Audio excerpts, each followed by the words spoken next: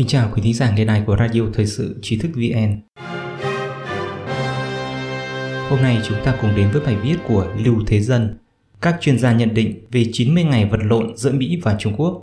Tổng thống Hoa Kỳ Biden đã ra lệnh cho các cơ quan tình báo gửi báo cáo điều tra về nguồn gốc của virus COVID-19 và phòng thí nghiệm Vũ Hán trong 90 ngày. Tuy nhiên, ông Pompeo cảm thấy rằng vẫn chưa có dấu hiệu rõ ràng cho thấy ông Biden đặt quyết tâm. Vậy Hoa Kỳ rốt cuộc có lập trường gì đối với Bắc Kinh? Giới phân tích nhìn nhận thế nào về vấn đề này? Chuyên gia kinh tế học Đài Loan Ngô Gia Long Cha Lóng trên webcast cho biết ông dự đoán rằng Hoa Kỳ thực ra đã có bằng chứng. Thời hạn 90 ngày này chẳng qua chỉ là hình thức. Nếu Bắc Kinh bị kết tội phát động chiến tranh sinh học chống lại thế giới thì đó không chỉ là bồi thường mà thôi. Toàn thế giới nhiều người chết như vậy thì tính sao đây? Ngoài ra, liên quan đến mối quan hệ giữa tam giác lớn Mỹ, Trung, Nga và tam giác nhỏ Mỹ, Trung, Đài, ông Ngô và chuyên gia khoa học chính trị Đài Loan Minh Cư Chính cũng bày tỏ quan điểm. Các chuyên gia nhận định về 90 ngày vật lộn giữa Mỹ và Trung Quốc. Truyền thông Mỹ đưa tin ngày 26 tháng 5, ông Biden đã chỉ thị các cơ quan tình báo báo cáo liệu virus COVID-19 xuất hiện lần đầu tại Trung Quốc đại lục là đến từ động vật hay vô tình bị rò rỉ từ phòng thí nghiệm. Trong một tuyên bố do Nhà Trắng đưa ra, ông đã yêu cầu các cơ quan tình báo tăng gấp đôi nỗ lực để thu thập và phân tích thông tin có thể đưa chúng ta đến gần hơn một kết luận cuối cùng và báo cáo lại sau 90 ngày.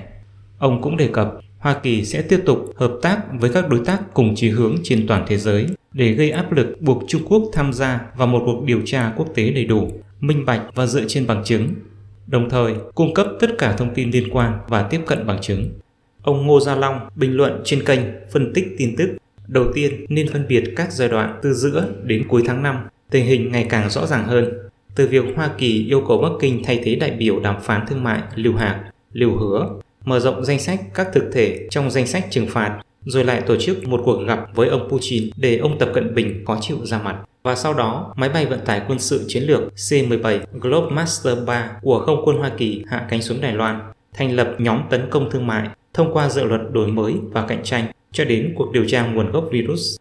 Ông Ngô Gia Long phân tích, đầu tiên, tờ Wall Street Journal báo cáo rằng 3 nhân viên từ phòng thí nghiệm Vũ Hán đã được chẩn đoán vào tháng 11 năm 2019. Sau đó đến ông Fauci, cố vấn y tế chính của Nhà Trắng, thay đổi tuyên bố của mình và thừa nhận rằng virus có thể đã bị rò rỉ từ phòng thí nghiệm.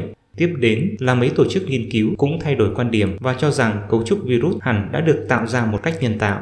Sau đó, Facebook và các kênh truyền thông cánh tả khác bắt đầu theo dõi tin tức này. Và cuối cùng, ông Biden xuất hiện ra lệnh điều tra 90 ngày.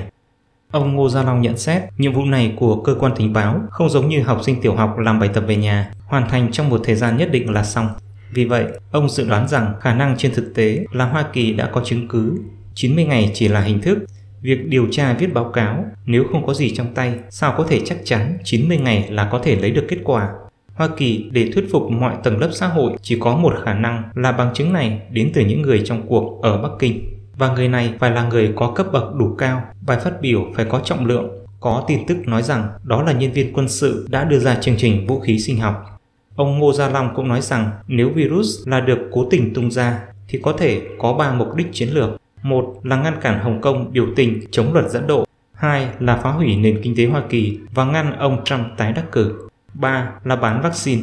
Hiện nay các cường quốc đang chiến đấu với một cuộc chiến vô hình. Đó là sự lây lan của virus tấn công vào sự ổn định kinh tế và xã hội của quốc gia. Ông Ngô phân tích thêm, nếu Hoa Kỳ có bằng chứng thì tại sao lại chưa phơi bày ra? Ngay sau khi các bằng chứng được đưa ra, nó tương đương với một lời tuyên chiến chính thức với Bắc Kinh, vì đây là một cuộc chiến tranh sinh học. Vậy sẽ ra sao? Do đó, trước tiên Hoa Kỳ cần tách rời nền kinh tế, tiếp đến liên kết các đồng minh của mình và sau đó mới đưa ra bằng chứng. Nếu Bắc Kinh bị kết tội phát động chiến tranh sinh học chống lại thế giới thì đó không chỉ là bồi thường mà thôi.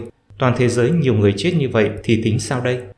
Ông Ngô tin rằng về chiến tranh sinh học không thể nói đơn giản là anh ném virus vào tôi thì tôi ném virus lại anh. Không thể nói chơi như vậy được. Do đó, khi Hoa Kỳ đối phó với cuộc chiến tranh sinh học chưa từng có trong lịch sử này, cần một khoảng thời gian hòa hoãn, bao gồm cả việc chế tạo vaccine và thuốc giải độc trước. Hơn nữa, còn phải gây sức ép lên nội bộ Bắc Kinh, khiến mọi việc trở nên bất lợi cho Tập Cận Bình độc tài toàn trị và loại bỏ Tập. tam giác lớn Mỹ-Trung-Nga, tam giác nhỏ Mỹ-Trung-Đài. Ngoài ra, ông Ngô Gia Long cho rằng dù là mối quan hệ nào thì cũng sẽ có động, có tĩnh và có tính kết nối. Ví dụ, trước đây, Hoa Kỳ liên kết với Bắc Kinh để chống lại Nga, sau đó đàn áp Đài Loan. Bây giờ để đối phó với sự trỗi dậy của Bắc Kinh, lại phải trợ giúp Đài Loan và liên kết với Nga. Ông Ngô cũng nói rằng trên thực tế, Hoa Kỳ luôn duy trì một loại trạng thái đối với vấn đề Đài Loan, đó là phân ra nhưng không chia rẽ, tức là họ có độc lập trên thực tế nhưng không thể lý luận về vấn đề này. Hoa Kỳ không cho phép Bắc Kinh đơn phương thay đổi hiện trạng. Chính sách của Hoa Kỳ là duy trì giải quyết hòa bình các tranh chấp chính trị giữa hai bên eo biển và duy trì cán cân sức mạnh quân sự trên toàn eo biển. Ông Ngô cho rằng Hoa Kỳ hiện đã có chiến lược rõ ràng đối với Bắc Kinh, từ chiến tranh kinh tế, quan điểm địa chính trị, giá trị nhân quyền và cuối cùng là điều tra vấn đề dịch bệnh, rõ ràng là đang đối đầu với Bắc Kinh về mọi mặt. Tại chương trình tin tức này, ông Minh Cư Chính cũng đưa ra nhận định về kế hoạch của Hoa Kỳ là: 1. Ngăn chặn Nga có các hành động can thiệp quân sự tại Ukraine và cũng không toàn lực ủng hộ Bắc Kinh. 2. Toàn tâm toàn ý đối phó với Bắc Kinh, chính là vấn đề ông Ngô Gia Long đã phân tích ở trên. 3. Ông Pompeo từng nói rằng sẽ liên kết với Nga để đối phó với Bắc Kinh chính là phiên bản mới của mối quan hệ tam giác lớn. Vậy tính toán của Bắc Kinh là gì? Ông Minh Cư Chính nhận định đó chính là: 1. Chiến lang giả vờ dễ mến và đáng tin cậy hơn để gọi mời Hoa Kỳ cải thiện các mối quan hệ kinh tế, thương mại và chiến lược. 2. Lôi kéo quan hệ hợp tác chiến lược với Nga để ly gián quan hệ Nga-Mỹ. Cuối cùng, ông Minh nói về những tính toán của Nga.